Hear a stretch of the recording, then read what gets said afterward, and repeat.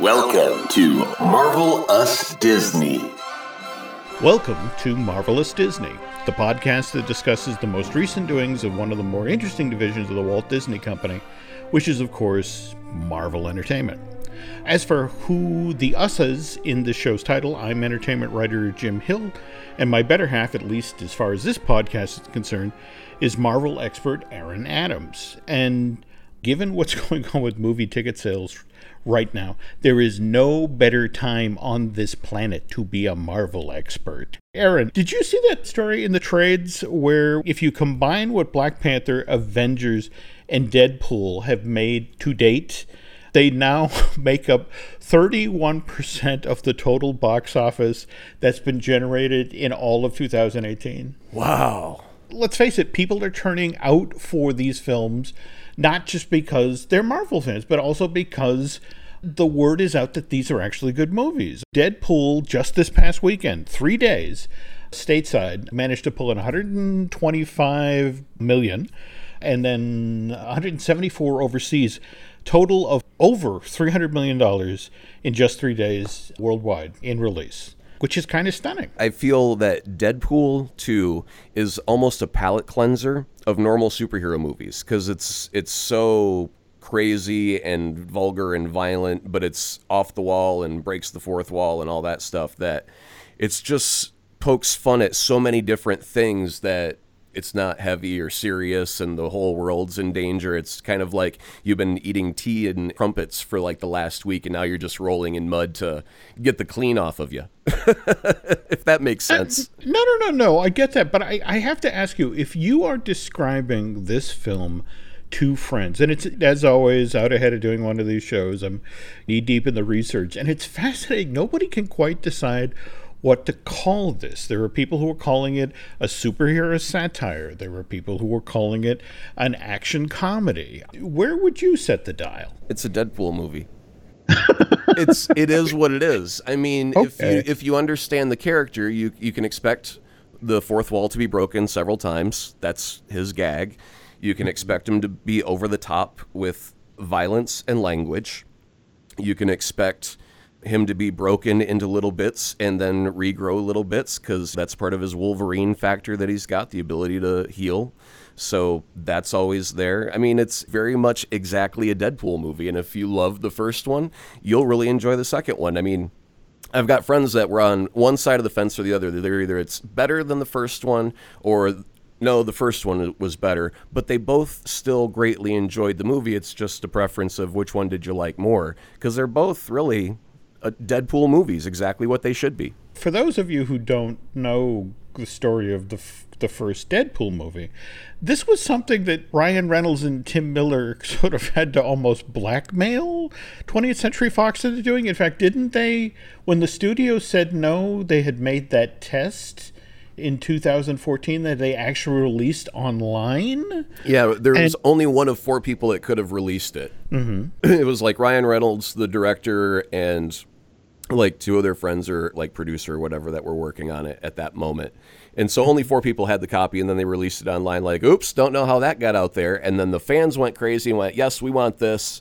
And begrudgingly, Fox went, fine, give them a small pile of money. When you say a small pile of money, I mean, yes, it was $58 million, but I think they actually spent more on advertising once they realized. In fact, the other thing that I find hilarious is that when you look at what happened with the first film, that they released it for Valentine's Day. A lot of the posters were making fun of the fact that, take your sweetheart to see Deadpool and really offend her. Did you happen to see all of they were in Walmart a lot of Fox movies? I think there were 12 of them that had Deadpool replacing the main actors on the covers of like Fight Club. No, in fact, you sent me a note about this just prior to recording, and now I have to go to Walmart to check these things out. But I mean, that's brilliant. Everybody was buying them, and it was a fantastic marketing move by Fox because there's a lot of these movies that are like a decade old, and all they did was put a slipcover over them of Deadpool replacing the main character in the pose of whatever that cover was. And it's funny, but people would end up buying all 12 of these movies just to have the slipcovers, and now they've sold millions of decade-old movies because of a 2-cent piece of cardboard. Wow, that is wild. Okay, but before we start to get into the sort of the nitty gritty, and trust me, with Deadpool 2, it can get kind of gritty. Let's circle back to the news here. And again, that we're both obviously tickled at how well Deadpool 2 is doing, but you can't overlook what's going on with both Infinity Wars and Black Panther. Black Panther continues its march. I mean, yes, it's basically burned itself out stateside, and a lot of that is because, of course, the Blu-ray and DVD is out on the market, but it's still doing well overseas. In fact, if you factor in the $646 million that it's made overseas to date, it's made $1.3 billion, which, while Infinity Wars to date hasn't done as well as Black Panther did, I think today it finally broached the $600 million domestic barrier. And given that Black Panther is at $697, in fact, they're hoping, given some of the dollar houses and smaller theaters that Black Panther is still out in some markets, that there's a shot that it will actually make it over $700 million domestic. But the thing is, Infinity Wars overseas is doing insane business, Aaron. At this point, and it's still hard charging in a lot of territories. It's already at $1.2 billion, and that's strictly overseas ticket sales. Wow. You can combine domestic and international and worldwide. This thing is at $1.8 billion. That's just $200 million shy of what The Force Awakens made, and The Force Awakens is now the third highest grossing film in Hollywood history. This is kind of an interesting space. If you look at the top 10 worldwide films that did well worldwide, right now, 4 of those spaces are Marvel Cinematic Universe movies. The Avengers Infinity Wars now sits in the number 4 spot. The original Avengers is in the number 6 spot with $1.5 billion. Avengers Age of Ultron is in the number 8 spot with $1.4 billion. And like I said, Panther, which is still out there earning, at least overseas, just grabbed the number 9 spot with $1.3 billion. And just because we're talking today about Deadpool, the original Deadpool is kind of down in the pile. It currently sits in the 80th all-time worldwide earning position, with $783 million worldwide. But remember, again, as we talked about, with a budget of $58 million, this was one of the highest profit-returning films, superhero films that had ever been made, which is one of the reasons why 2 years and 3 months later, here comes the sequel. Just to put that in perspective, 2 slots down in the 82nd position is Guardians of the Galaxy, which made $773 million worldwide. But given that film cost upwards of $150 to $160 million to make, wasn't nearly as profitable as Deadpool. So we've talked about this in previous shows. I want to say this up front. We're going to do a little looking back at Infinity Wars here, because now that we're moving past that, we have to start sort of talking about the movies that are coming. And among those is Spider-Man 2, which is now getting ready to start production. I don't know if you saw just earlier this week, they're starting to cast, and they've actually reached out to Jake Gyllenhaal to come play Mysterio. And when I saw that, it's like all I could think of was that, do you remember the art that got out there for Sam Raimi's version of Spider-Man 4? There was going to be sort of this montage at the beginning of the film where he took on 3 and 4 of the villains, and among them was going to be Mysterio, but kind of a pot-bellied comical Mysterio, which when they took the helmet off was Bruce Campbell. Get in your classic Sam Raimi cameo. But what I'm hearing is this is the scarier, more serious version of Mysterio. Do you think this is going to work? Or when it comes to just about any Marvel movie, I build a set of expectations in my head, and every piece of news that they give me is exactly not what I would have thought. And I'm dumbfounded and confused, and in the end, it's always something that I enjoyed greatly more than what I could have possibly imagined. So I've given up on the whole trying to make sense of it sometimes aspect. Now, with that being said, they are trying to avoid reusing characters that were used in previous Sony Spider-Man films, so that means no more goblins, no Electro. Supposedly for Homecoming 2, they will be bringing back Michael Keaton's The Vulture, but I don't know, are we talking a glorified cameo? Are we talking... There was a guy that had the shaved head and the scorpion tattoo that was part of the gang, and he showed up at the end credits. That's the guy that will end up becoming Scorpion, so they've already laid a little bit of groundwork for that character to show up whenever they choose. And if they ever decide that they want to do something like a Sinister Six, they can't kill off their villains. They gotta let them linger in the background for a little while so they can reassemble them later on. Makes perfect sense. Now, I don't know if you saw the other bit of news about Homecoming, that kind of a departure, because we tend to think of your friendly neighborhood Spider-Man who works in the boroughs. And for this film, Feige's revealed that the gimmick is that Peter Parker, evidently the Midtown School of Science and Technology, has a sister school in the UK. So he takes part in an exchange program. And so the character's going to London. See, that's exactly what I'm talking about. Never would have expected to see Spider-Man in London, yet here we are. First movie, I wanted him to be swinging from the skyscrapers of New York City, but he ends up on the George Washington Monument in D.C. You know, it's just like I'm still waiting for him to get back to New York. Now he's going to London, and I'm along for the ride. Whatever you want to throw at me, I'll end up enjoying it, I'm sure. Well, I'm very hopeful myself, given that we've got Chris McKenna and Eric Summers, who wrote the screenplay for the original Homecoming. They're working on the script for this. Likewise, John Watts, the guy who helmed the first film, he's back to direct the sequel. But what's so weird is Marvel Entertainment will put all of this information out, but then you ask a seemingly innocent question like, will Peter Parker's friend Ned, who's played by Jacob Batalon, and as I mentioned at the last show, has one of my favorite moments out of Infinity Wars, we're all gonna die, running up the bus. But so somebody asked, is he going to be in this movie? And suddenly it's like, I'm sorry, on advice of counsel, I can't answer that question. And evidently, if you give away that Ned is going to be in Spider-Man Homecoming 2, that somehow impacts Avengers 4? So can't reveal that. And oddly enough, it's kind of the same situation with Letitia Wright's character, Shuri. At the end of Infinity Wars, we saw what happened to a lot of characters. We saw T'Challa, the Black Panther, go to dust. And they don't want to talk about Shuri at the moment because there's a lot of fan speculation out there right now that she may have to step in the interim and become the next Black Panther. But speaking of Black Panther news, there was an interesting story out there about Nate Moore, who was the producer of Black Panther.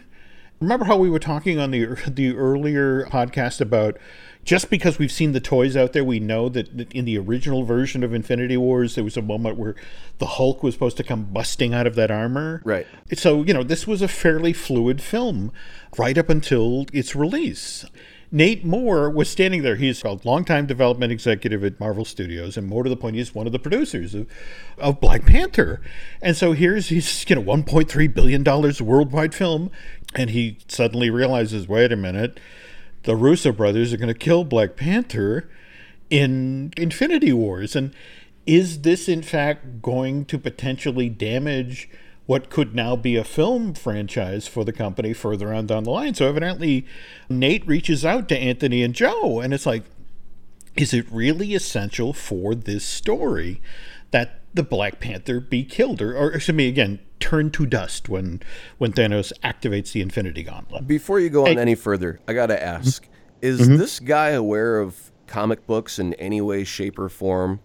He knows that they can be written back into existence and that Spider-Man and the rest of the gang will, since they have movies on the slate, they're coming back. Don't get me wrong, Nate is already working on his next project, which is Captain Marvel, and we'll get to that in just a second. But in Nate's mind, and it's kind of intriguing when you talk to people at Marvel, they seem to think that the overlap between fans of the Marvel Cinematic Universe and the Marvel comic books isn't quite as big as you might think. And that when people die in films, that you kind of expect them, or at least some of them, to stay dead. And so that was the thing about the end of Infinity Wars. So many characters turned to dust. Did it have to be the Black Panther? Absence makes the heart grow fonder. And that's it exactly. You nailed it. What the Russo brothers evidently said to Mr. Moore, is like, look, this story has to have stakes. Yeah. And, a character that the Marvel Cinematic Universe audience just fell in love with, and to have him taken out by this, that's a body blow. Yeah. And so it's like, how could you do that? It's like, well, maybe you want to come back for 4 and see how we undo it. Right. But speaking of Thanos and the Infinity Gauntlet, you saw the Marvel Agents of S.H.I.E.L.D., the last episode of season 5. And I've got the exact same question you do. Okay, go ahead. Say it. Go ahead. We're all thinking it. Yeah, why is all the teams still there? Why didn't half of them turn to dust? Why did they get lucky in the Thanos lottery? This is the thing. If you watch the last 3 episodes of that show, Thanos came up multiple times. Yeah.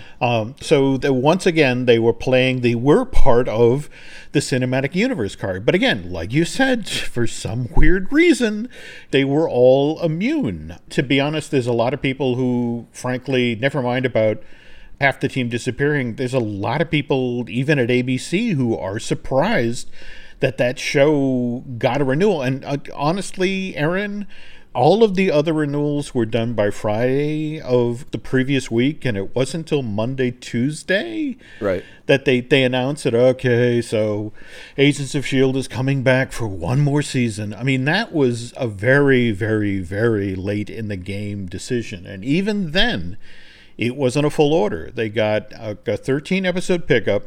And again, normally previous seasons, they've gotten 22 episodes.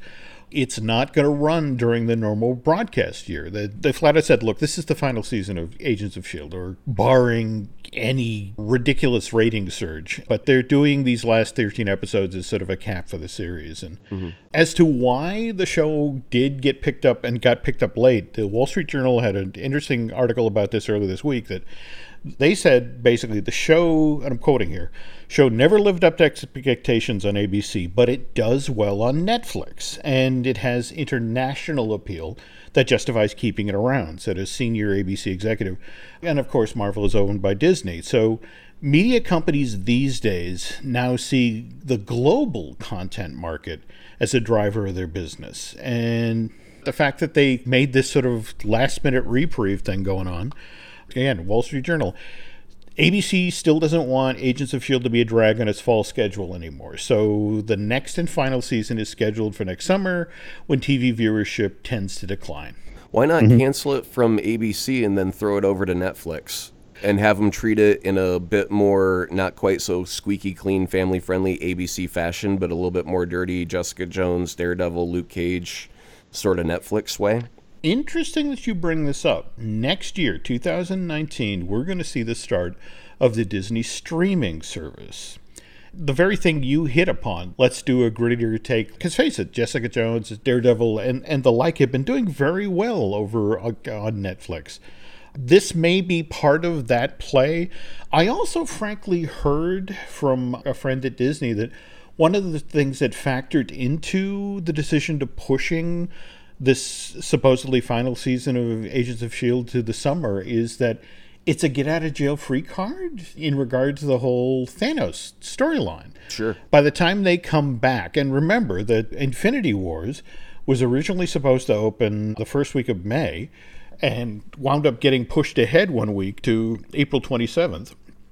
And the smart money right now is that when Avengers 4 finally opens next year, that they're going to do the same thing. Right now, it's slated to open May 3rd, 2019, but the smart money is that they'll push it to go earlier, and that way Agents of S.H.I.E.L.D. comes back on the field and the whole Thanos issue has been resolved, and we know who survived the film and who they should be referencing and that sort of thing. And so they can effectively start with a clean slate. But a fun little side note here also, I don't know who it was that either ABC Television or Marvel Studios is a fan of Stephen Sondheim, the songwriter, but when Phil Coulson gave his toast to the team that here's to us who's like us damn few, that's the opening stanza to this great Sondheim song called Old Friends, from a failed but often revived Sondheim musical called Merrily Roll Along. So I just thought it was kind of a nice touch.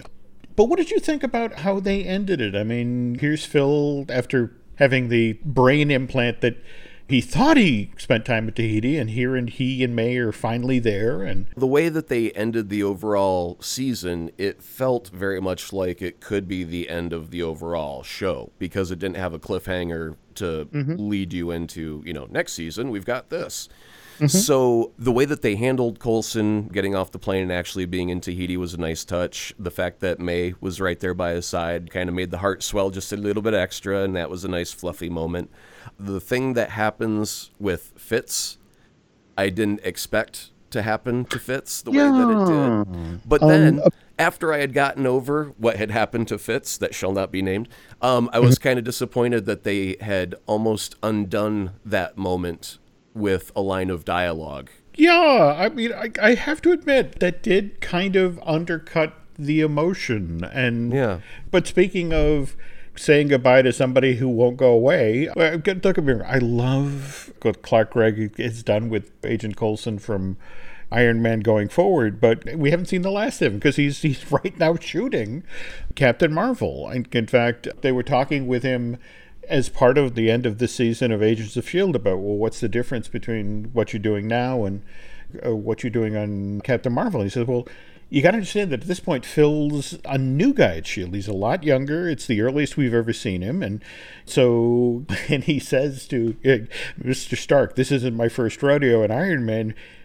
With Captain Marvel, maybe this is the rodeo that he was talking about. So also touching on Captain Marvel, and again, circling back, Nate Moore, the gentleman who was trying to persuade the Russo brothers not to kill Black Panther, he was talking with Cinema Blend earlier this month, and they were talking about Captain Marvel, and of course this is going to be an origin film, and let's face it, origin films tend to follow sort of a same path. And what Moore said is that what they're genuinely trying to do as they're coming out of, in this moment of Infinity Wars and setting up what's next in the cinematic universe, they decided to go with Captain Marvel. They wanted to do her origin story in a way that feels unexpected and hopefully keeps audiences off balance. So, and speaking of which, I know you've talked about this, Aaron, which is why I really wanted to make you aware of this, what Bob Iger is saying, that between the original Deadpool in 2016 and what we saw last year with Logan, which,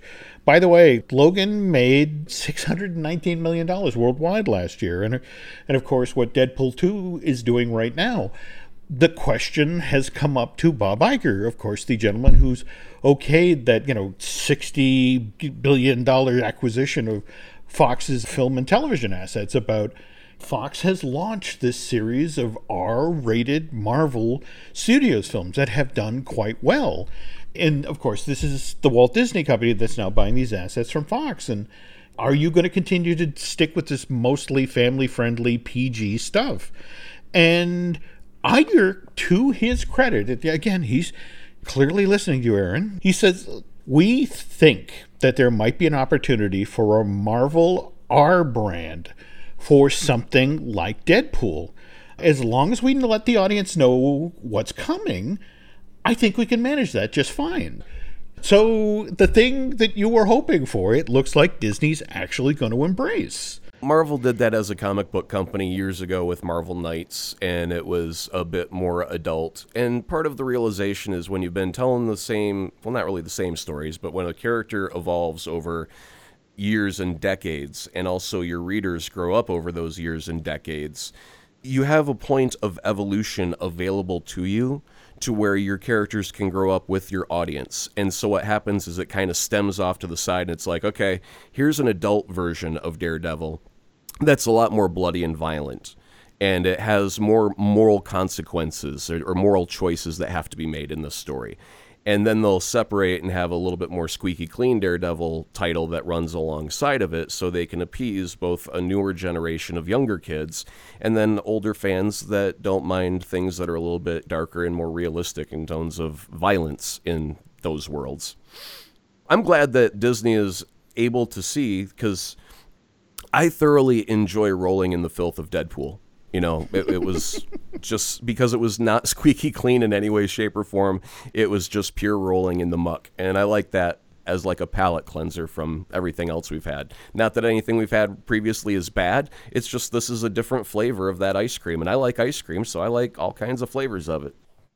Okay, now speaking of which, folks, just before we go to break here, I have to stress that when we get back, we're going to have an in-depth discussion of an R-rated movie. And given that there are younger members of the family who listen to Marvel Us Disney, I just want to give you a heads up that we're going to talk a little bit about some of the raunchier aspects of this. So if you don't want the tiny ears to hear these sort of things, you might want to tune out now. But whatever the case, Aaron and I will be talking about this after we get back from the break.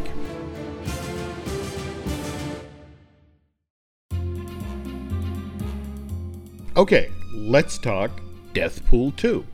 Aaron, so superhero satire, action comedy, what did we think? I really enjoyed it. I did enjoy the first Deadpool. This is a very easy decision to make for a viewer. If you saw the first Deadpool and you liked it, go see Deadpool 2. If you saw the advertisements and you said, this is not for me and it's totally against me because it's just ugly and vulgar and vile, feel free to stay away from Deadpool 2 because it's much of the same. It seems a little bit slow at times when Deadpool is having an honest human emotion, but that's mainly because of the 100-mile-per-hour humor that's slung at you throughout the film in comparison. So it's like when it does slow down a little bit, it actually feels like it slows down a lot, but that's not really the reality of it. It's just the perception. Deadpool 2 has a lot of crazy violence and very, very uncomfortable body contortions. So if you've ever seen those movies where like a limb twists in a way that it's not supposed to twist and you go, ooh, there's a lot of that in this movie. It is played for shock as well as humor at the exact same time. You will be repulsed and laughing both at the same moment. There's one thing, if you remember in the first movie when he cuts off his hand and grows a new baby hand, there's a scene where Deadpool has to regrow his lower half. And it is so funny, the result of that injury. A gag like that is you have to shoot the upper half and then you have to hand it off to CG. So that's one of those things where that's not terribly spontaneous. That's something you boarded. That's something you work out with your effects people, you know, the practical stuff on set. But you know what fascinated me about Deadpool 2 is that the writers, Brett Reese and Paul Wernick, were talking about how when it came to the actual jokes in the script, they were still tweaking them. Yeah. 3 weeks out from release. One of the advantages of having a character that's wearing a mask for 90% of the film is you don't have to worry about lip sync. You can dub in the new line. In post, you can drop in, "Ooh, I came up with a better joke." Yeah. And so they kept punching and punching and punching the film right up until release. But here's the thing, and again, I know we just told that wonderful story, but Disney's okay. They're gonna this R-rated series of Marvel things. But here's the thing. Evidently, at one point, there was a Disney joke in this movie that was so foul that Fox, because remember they haven't finished the acquisition yet. It was actually the executives at Fox who stepped in and said, if we ask nice, can you take the Disney joke out? I mean, you can have everything else. You can have the baby legs. You can have the guy who dissolves. You can have it all. Just can you take the Disney joke out? Here's the one difference. I understand Fox wanting to take it out because there's a lot of money at stake for them in a business transaction. So that's perfectly understandable, and I don't fault them for trying to protect their business. That's smart, right? However, if Disney owned that property at that moment, I would hope that they would let that joke fly. I would hope so too. In fact, I have to tell you, it's now my life's goal to find out what this joke was. So that will be a special episode when that day comes. Yes, I'm releasing the hounds. All right. If I find out what it is, we'll share it here. But can't wait. But anyway, I have to ask. We've known from the very first test, and this is a film that constantly breaks the fourth wall, but it's still played enormously entertaining, in spite of the fact that it's like, this is just a movie, right? Yeah. Just sort of like, what was your favorite part? I mean, I know you, prior to the show, you were talking about the amazing Domino scene. Yeah, Domino is fantastic, and there's kind of a reason why she stands out, but we're going to avoid spoiler territory and just kind of leave that off by the side of the road. But Domino by herself is spectacular. Beyond that, some other people may be wanting some more from other X-Force members. And they do some trickery, again, similar to the way Avengers did. There are things that they show you in the trailer that are not how they appear in the movie. And they were perfectly aware that they were kind of punking their audience when they cut this extra footage for the commercials, because it sets up an expectation.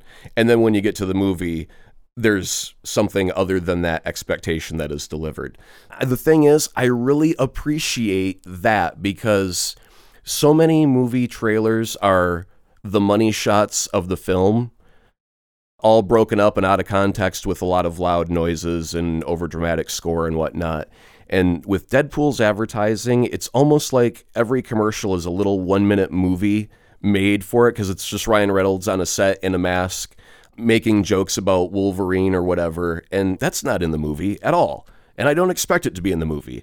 But getting to see that little bit of commercial is perfectly Deadpool in tone, and so it's just like a little extra bonus for me. So all of their advertising, I've really appreciated the fact that they're not just showing clips from the movie, that they'll actually put Ryan in a costume or somebody in a costume and have Ryan overdub, the lines or whatever, and do all this extra stuff to make it more Deadpool. I really appreciate that from the advertising perspective entirely. Well, speaking of which, have you seen the final theatrical poster?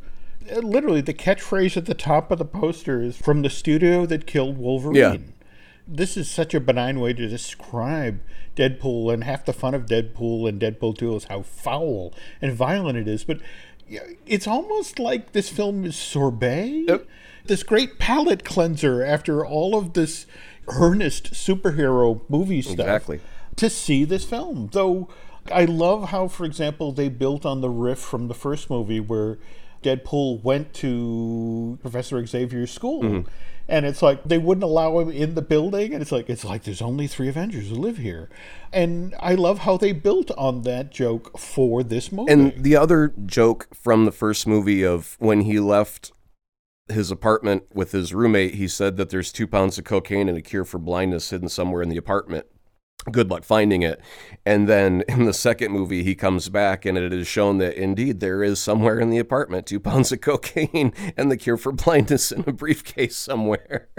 And I just love that they brought back that joke out of nowhere. And if you didn't see the first movie, you won't catch it, but it's like it's in the shot. And I was like, oh my God, thank you for continuity across films. That's brilliant. You don't even have to waste dialogue lines on that joke. It's a visual, and if you catch it, great. If not, moving on. Now, speaking of which, though, I have to ask, given how many cameos there are in this movie, and there are a great many cameos, do you feel like somebody who's a starting Marvel fan this is kind of a movie that drops you in the deep end of Marvel? Sure. There's a lot of stuff that flies by that is significant or fun, or characters that, jokes and references to other movies within and without the cinematic universe of Marvel, whether it be Fox property or proper MCU property, there's jokes for both.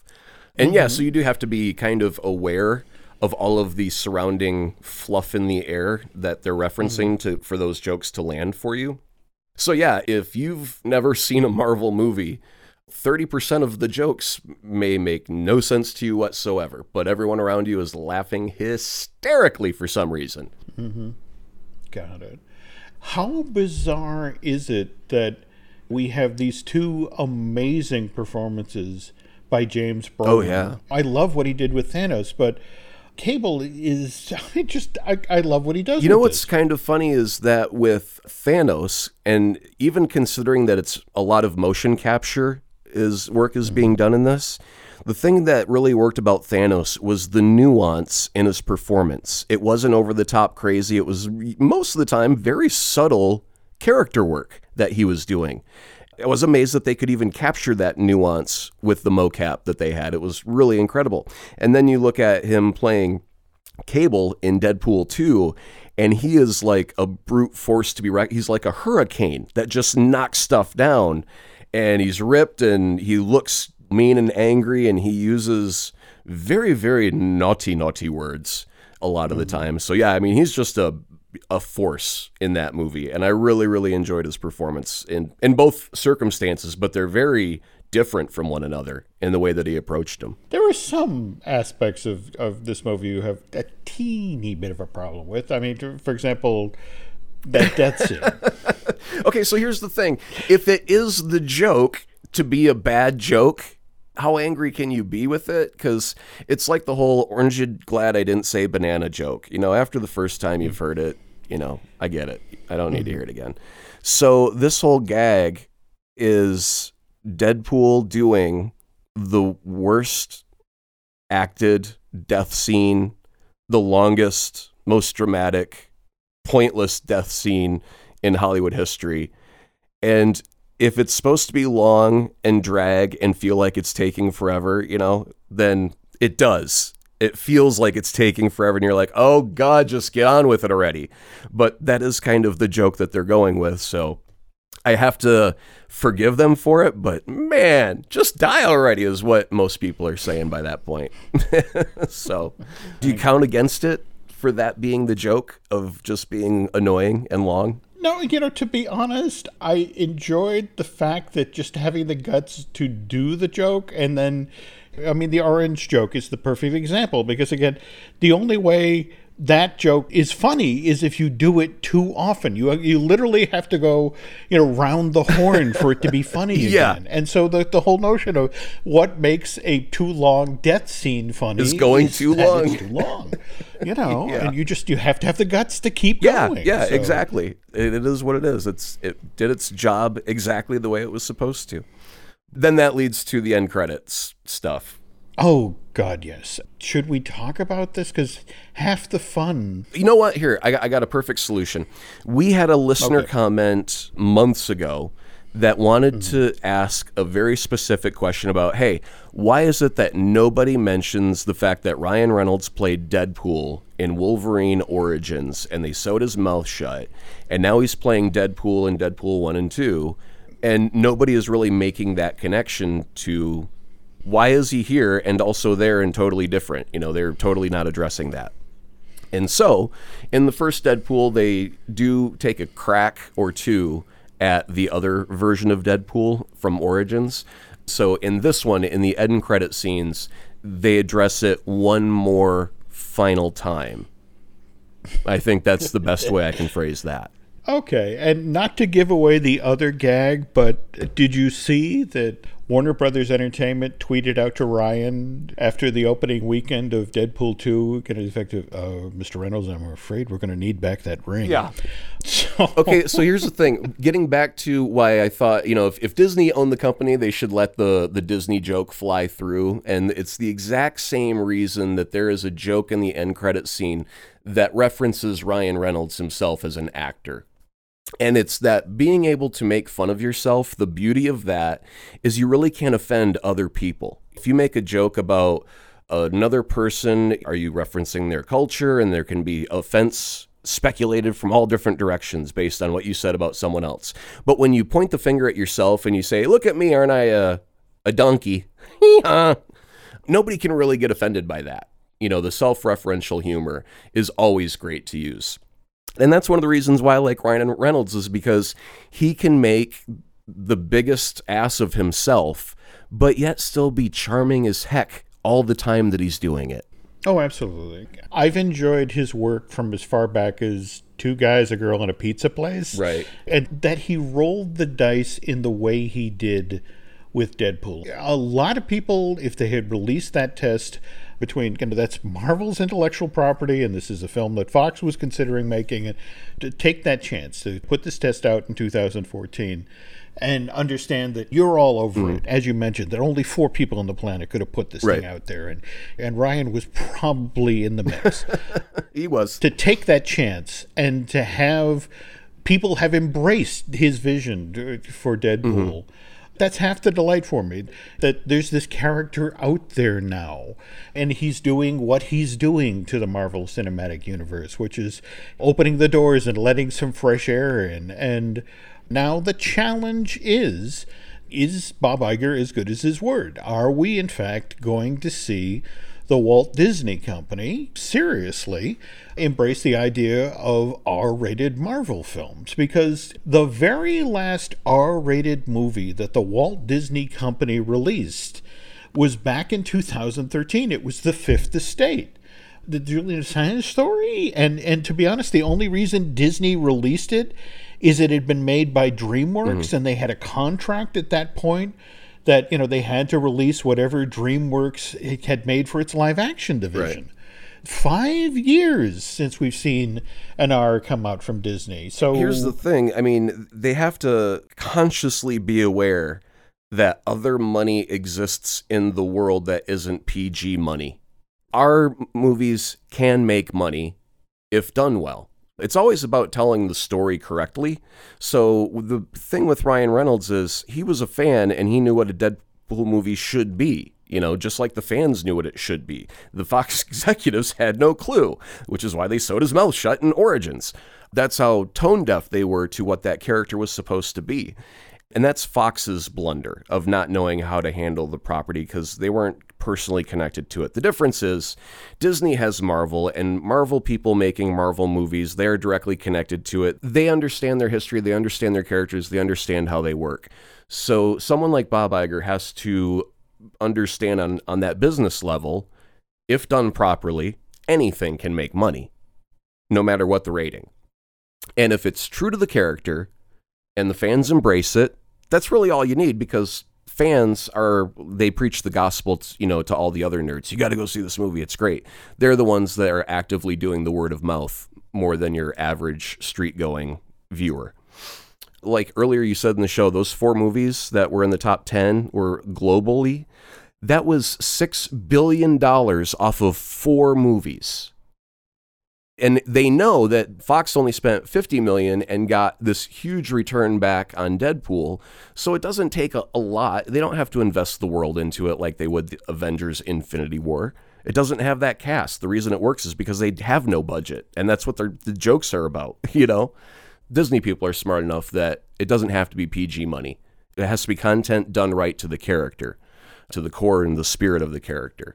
And that was what Ryan brought to Deadpool, and that's what Marvel brings to the MCU. And when they all get back together, it'll be peanut butter and jelly happy time. Well, here's hoping. I do know that just over the past 2 days, Ryan, who I guess ahead of the release of Deadpool 2, was, this may be the last time I do the character. But given the response and given how this is embraced, he's already talking about 3, so he's on board. Mm-hmm. The question now is, will the Walt Disney Company, once it does, in fact, have the Fox film and television assets, which, remember, isn't necessarily a done deal, because Comcast, between the last time you and I recorded, Aaron, made yet another run at these same assets, and in fact was making a cash offer. Yeah. So it's going to be interesting to see how this ultimately plays out. So. Right. That's it for this edition of the Marvel Us Disney podcast. Please come back for our first show in June. That's when Aaron and I will be taking a closer look at Legion, that great Marvel TV series over at FX. Just in case you hadn't heard, the second season of Legion has been doing so well that FX decided to expand it. Yay! Bumping it out from 10 episodes to 12, which is why the season 2 finale of Legion is now going to air on June 12th. And as long as you're marking your calendar, please note that, again, on our next Marvelous Disney podcast, Aaron and I will also be talking about Cloak and Dagger, and that's the highly anticipated Marvel television production that's coming from ABC Signature Studios. I'm not exactly sure how Signature Studios differs from plain old ABC Studios, but either way, Cloak and Dagger gets underway on Freeform on June 7th of this Everything year. On Signature is written in cursive. And that cursive fits in with the potty mouth of the Deadpool 2. So anyway, all right, it's all linked together, folks. Anyway, this is Jim Hill, and for Aaron Adams and myself, thanks for listening.